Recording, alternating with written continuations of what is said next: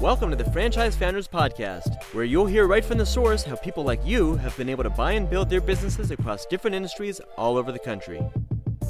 Dan Claps is the co-founder of Career Transition Leads, Nurture Assist, and Find a Business Online. Christian Dadulak is a franchise consultant with Find a Business Online, and he heads up business development for Career Transition Leads and Nurture Assist. He also runs an independent franchise consulting business, The Franchise Guys. Together, they formed relationships with hundreds of successful business owners who are excited to share their stories with you. Now here are your hosts, Dan and Christian. Hey everyone, welcome to the Franchise Founders Podcast. This is where we talk to franchise founders and people successfully in the franchise industry about their experience, how to succeed as a franchisee, and all things franchising. I'm here today with my co-host, Dan Claps. Dan, thanks for hopping on today with us. Yeah, excited about this one. And then we also have Nick Sheehan here with us today, who's the managing partner at Repum Group. Nick, thanks for joining us. Yeah, thanks for having me today. So yeah, I guess just to kick things off, we'd like to get a little bit about your background, and if you could share with us, where you started off, how you got into franchising, and how you got to where you are today. That'd be helpful. Yeah, great. Happy to do it. Well, first off, Nick Sheehan, managing partner of the Repum Group. I like to say that I'm all franchising. It's all I've really ever done. It's all I really know right out of college. I actually started, I went to a small private school called Lynn University in Boca Raton, Florida. Most people have not heard of it before.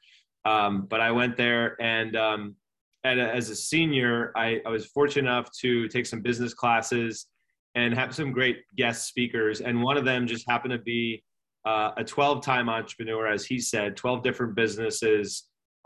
It was worth, $150 million, and was just a 70-something-year-old guy that was willing to help a young kid and mentor him. So I met with him weekly. Long story short, business opportunity came about. He said, "Hey, if you want to run with this opportunity with me, I'll throw some dollars at it if you want to hustle." So I did, and the business that was selected was the ink and toner recycling business. So the most unsexy business in the world.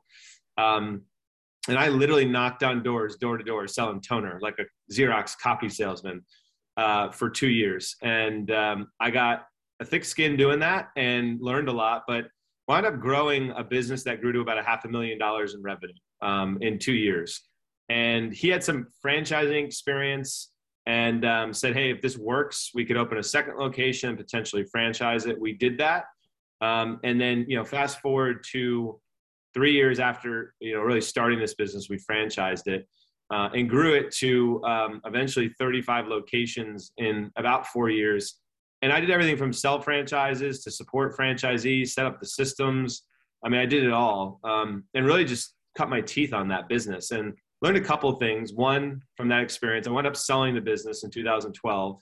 Made a little pocket change, which was nice. But I learned a couple of things. One, love entrepreneurship, love franchising, absolutely hate the ink and toner business. Never want to be in it again. So moved on from there. I was, at the time I was living in Baltimore, but I went back to my roots in the New York area and actually settled in Southern Connecticut.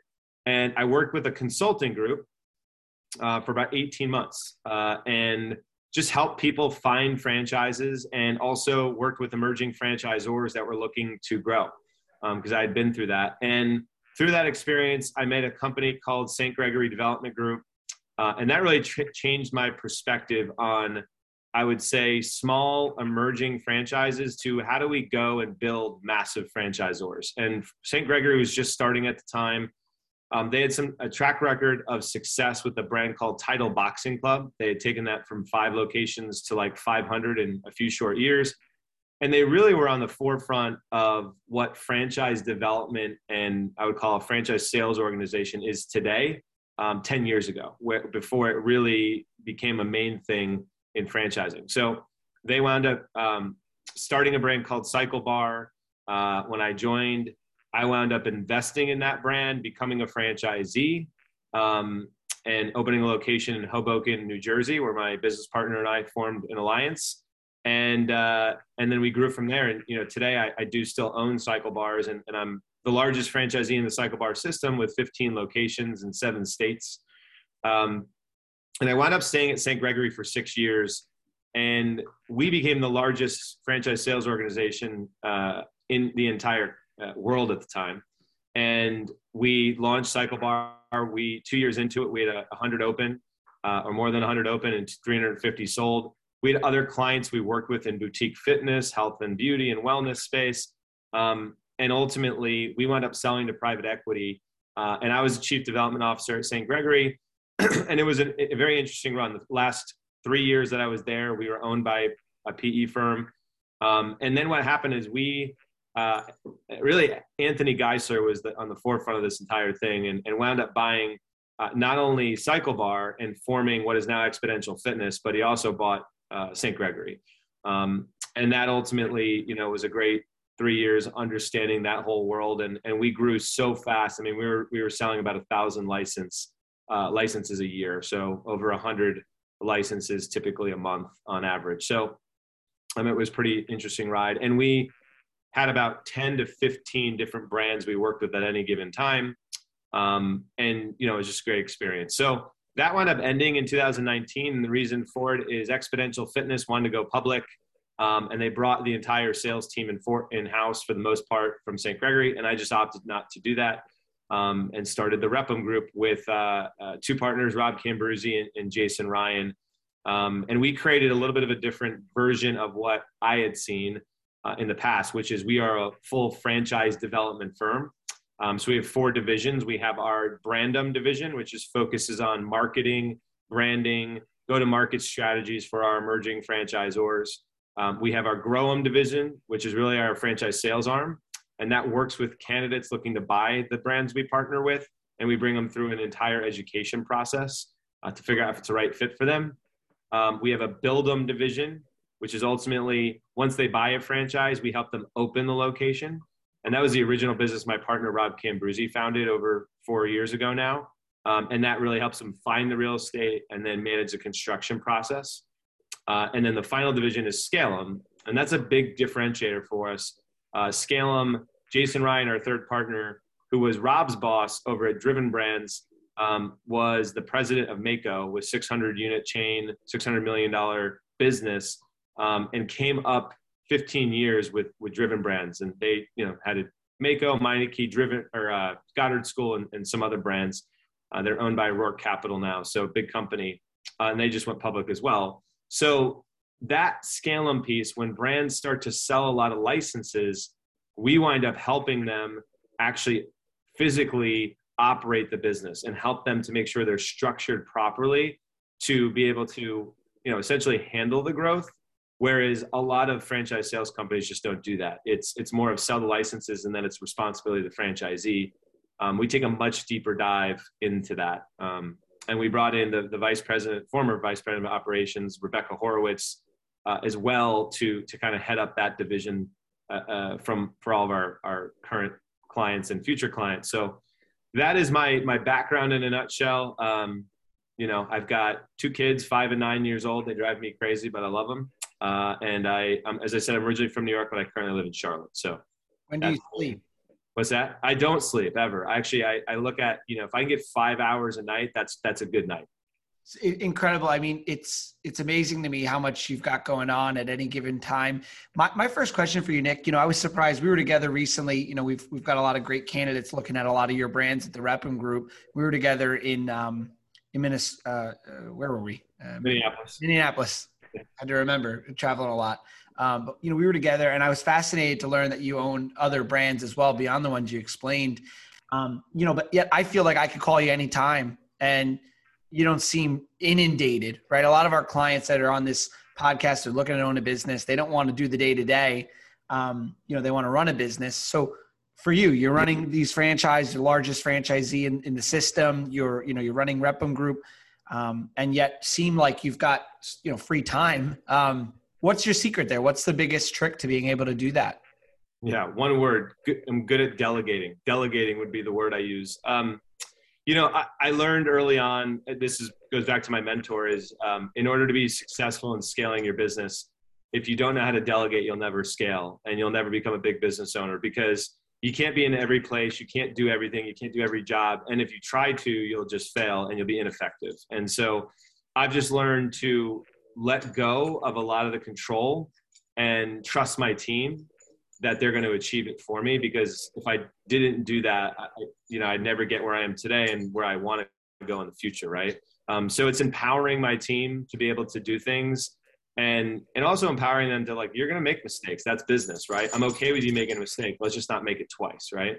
And learn from our mistakes. And so I would say that's the number one thing for me. And just to follow up to that, empowering, right? I always hear that term. We hear it in business books. Are you're setting some type of guidelines? You're giving them rules, like, you hire a marketing person. Is it just go, or, how do you set them up to then empower them? So I have a couple of business coaches, and one of my business coaches put an example of how that you think of that in business. So think of the military, right? When you think of like a sergeant or whatever division or whatever they're in, the military runs so well because everyone that is involved in the military knows exactly what they're doing every day. They wake up, they know their job, they know what they're supposed to be doing, where they're supposed to be at what time, and so on and so forth, right? That's how you have to look at business ownership with your employees. You have to say, okay, here's what your job is, whatever the description of your job is, your title and so on. But what do you actually do? It's like, if you have like a chief operating officer, that's great. The title sounds great. But if you don't have the areas of responsibility and focus day in and day out, everyone gets confused and lines are blurred. And that's where business starts to go negative, in my opinion. So it's just being very clear on, here is your responsibilities in the business. Stay laser focused on those.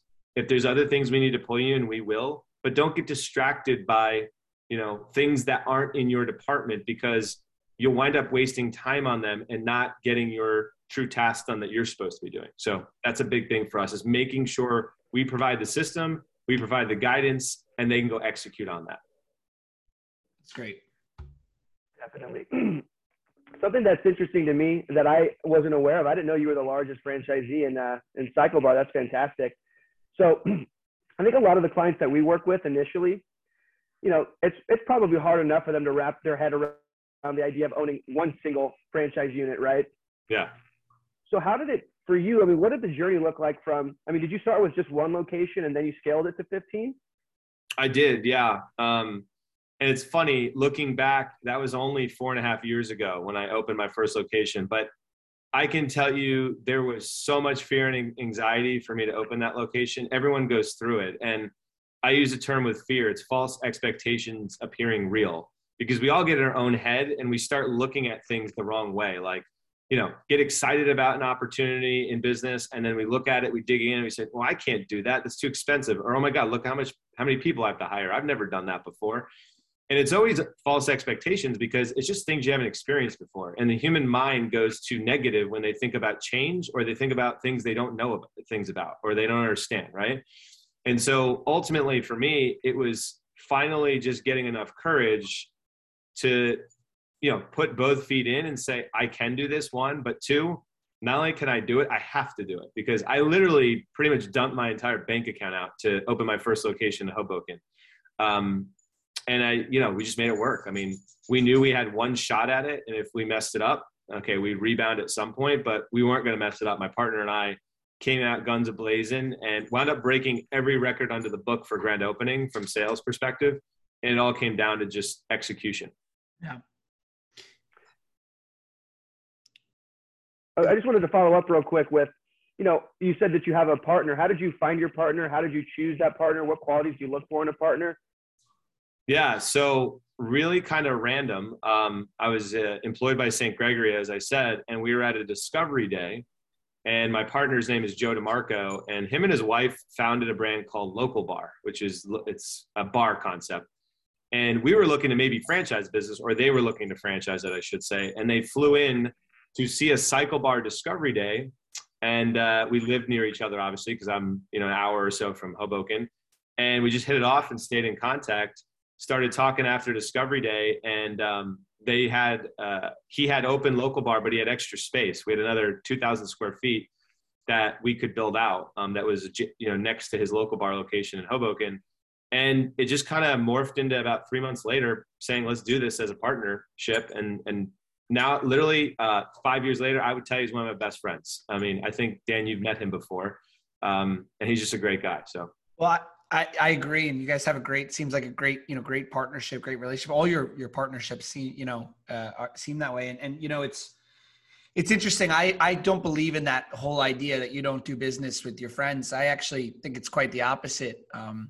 Maybe if your friendship was built on something else and then you're doing business, perhaps that's not going to work. But if you have some type of working capacity and then you start doing, I like to joke, some people play basketball, I do business, and all my friends are business with me, right? My business partner and I are great friends, and Christian and I are great friends, and Natalie on our team, right? And Nick and I and everyone, right? That's what's the point of doing all this if you're going to be working hard.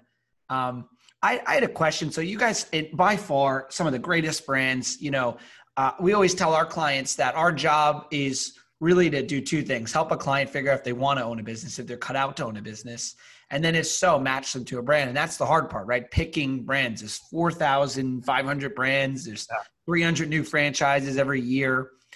Less than 5% become 100 unit plus opportunities. And so our job is to find the right brands for our candidates before we even ever talk to them. Yeah. And we rely on your company so much because you've done all that due diligence with all your experience. So could you maybe talk about 3 or 4 or 5 top things that you pick when you're choosing all these incredible franchise concepts? Yeah, well, the first thing I would say is from a Repum perspective, I have to look at it, and we have to look at it from a lens of an investor, candidate coming in that wants to buy a franchise, because ultimately we know what buyers are looking for, right? And not in a way of like we're trying to sell them on something, in a way that in order to make a sound investment and decision, which is arguably buying a franchise is a bigger decision than buying a home, right? Because everyone buys homes, but not everyone buys businesses. So it's a big decision for people. And there's a lot of questions and there's a lot of research and so on. So ultimately, we know the things that if these things don't align, no one's ever going to buy it, or very limited amount of people will buy it. And so for us, what it came down to is, number one, if you look at the brand itself, you got to see who are the people behind the brand. Does it have really good founders? Does it have good private equity behind them and leadership? Right. And are they prepared for the growth? If they have that, great. That's number one. That checks the box for us. Number two is, are they in an industry that is a space that you want to be in? And there's 2 things we look at for emerging brands. One, is it disruptive? Is it something new that's not out there today in franchising, which is, I like to say, the rare air that we find every so often. And second is it in a space that might be around forever? Like we have a painting concept that's been around, painting franchises and painting, companies been around forever, but they have a differentiator. And we like to say that's the white space we look for. Those are the 2 things we look for in brands. Then it comes, go ahead. I'm sorry, I mean to cut you off.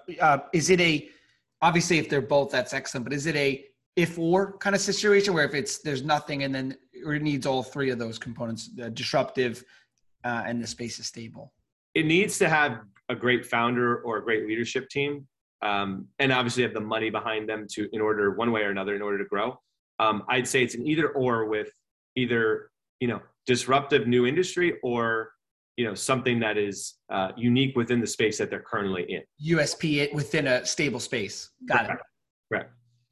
Then it comes down to, proof is in the pudding, right? And it's always money. If it's the greatest concept since sliced bread, but they don't make money, I always say it doesn't make much sense. No one's going to buy it, right? If you don't have the economics that support whatever your investment is on a franchise level, don't franchise your business, number one. Like, just stay out of it until you've figured out the model. Because investors are going to come in and poke holes in that, right? If they can't see a path to making their money back or making whatever their income, lifestyle, wealth, and equity goals out of your business, you're going to have a limited pool of people that want to buy into that, right? So that's the other one. And then the other thing is just, do they have the ability, based on our coaching, to listen? If they're not coachable, it doesn't matter. All that I just said could all match up, but if they won't be coachable through this process, it's not something we're going to see that is going to work well, not only from a Repum perspective, but from a franchisee perspective. Because the number one thing you have to do as a franchisor is listen to your franchisees. You have to. So those are the things we look for. That's great. So it's cool seeing it all broken down like that into a leadership team, funding, and then or disruptive new industry, disrupting and creating new industry, or a space that's stable, there's unique selling. proposition, obviously financials that make sense. And then, like you said, the ability to listen and work well with people. That's great. Yeah. Something you said that was interesting was you look for brands that have good founders, but what does that mean exactly? How do you evaluate what a good founder or good founding team looks like? Well, I think they have to have, number one, from our perspective, selfishly on the Repum side, they have to be people we align with. If they don't want to row in the direction we want to row, typically it doesn't work, right? You need to have because we're partnering with them, right? So it has to feel right, like from, I would say, the honeymoon phase. And if it doesn't, then we're not going to get married, right? Just like a dating analogy, but that's the truth. So that's the first thing. Second is, do we believe they have what it takes to really inspire franchisees? Because 50% of them buying into an emerging brand is being able to believe in the leadership team. So their reason to believe has to be strong. And it's usually half being them and half being their concept. So those are the things we look at from a good leadership perspective. Absolutely. And one thing I wanted to ask about as well, just shifting gears a tiny bit, but so a lot of the brands you're working with, or in many cases, they're emerging. There's not a whole lot of franchisees in the system yet. I think that presents tremendous opportunity. I was reading an article the other day that said, you want to invest in the Orange Theory Fitness before it's like Orange Theory Fitness, before it's really expanded nationally, when the opportunity is still there. If you're investing at the point where it's already kind of blown up, you sort of miss out on the opportunity for the most part. But so what do you say to candidates to get them to feel comfortable with investing into an emerging brand? I mean, how do you get them to be comfortable with that? And what's the strategy there? Yeah, well, one is they've got to trust the system. So, through the analysis and the way that we bring candidates through a process is it's about a 6-week process from start to finish in order to get them fully immersed in what the opportunity is. And through that, they should be able to feel this makes sense or doesn't, right? And if they feel it makes sense, then great. They know that, look, emerging brands are not where Orange Theory is. Orange Theory is whatever, 1,400 locations open. It's a well-baked out system. I think what a candidate coming into an emerging brand has to look at is, okay, I believe in what these guys are doing, but I also know I've got to be nimble because there's going to be shifts and changes as this brand grows. And I want to be a part of that. And I want to be a part of that change in a good way to help them get better. But that's a part of what you're going to do early on in an emerging brand. Makes sense. I mean, how about like as an example, you just had we had a great candidate together with one of your concepts with Ellie. I think I heard that he was excited that it was an emerging brand and he moved forward with 10 territories. Like, what was his decision-making, process there in your conversations with him? Yeah, well, Ellie in particular is one of those concepts that is in that rare air of being in an industry that it's a mental health clinician-based model that is a therapy-based model, essentially. And there's nothing in franchising like it today. And this particular candidate came out and loved the team and all those things I talked about, but they had a background in this space. And his term to me was, this is lightning in a bottle. If I don't take advantage of this now, I'll miss out on that lightning in a bottle. And it was all the things that checked off. It was perfect for them. Economics were right. Loved the leadership team. Yeah. Territory was available. He's in San Antonio. He wanted to really control that market, and not a lot of other opportunities he was looking at could give that to him. That's excellent. Fantastic. So one last question for me. Would you say that those more emerging brands present greater opportunities for a franchisee as opposed to ones that are models that are more built out? I would, but here's what I would say. There is a yes and a no to that. The yes is if you fully vetted the model and everything kind of checks off from the checks and balances perspective. And if you're working with a franchise consultant, what they do is help coach you through what you should be looking for. So I think the value in a franchise coach is tremendous for a candidate that's coming in looking at an emerging brand. But separately from that, it is, if that all checks out, then it really comes down to, yeah, I think that the opportunity can be great, but if the franchisor is prepared to support them, right? I've seen plenty of emerging brands that have great corporate locations, but ultimately wind up failing because they're not ready for becoming a corporate entity to a franchise entity. And that's a big transition. So they got to be prepared for that. So if you vet all that and you see all that and it all checks out, then yes, but be careful about that one piece. It's excellent. Well, this has been awesome. If you're a candidate in our process with Find a Business Online, working with one of the members on our in our consulting team, definitely inquire if you're not already working with one of the brands, learn about some of the brands with Nick and Repum Group. If you're a franchisor listening to this and you want to learn, nurturing, lead nurturing, or, overall franchising questions, reach out. Find a Business Online. We're the largest franchise consulting firm in the sense of a team, right? We have a team of consultants. We have 9 on our team now. We're growing. And, we'd love to work with you in exploring some of the franchise with Repum in general. And, just reach out.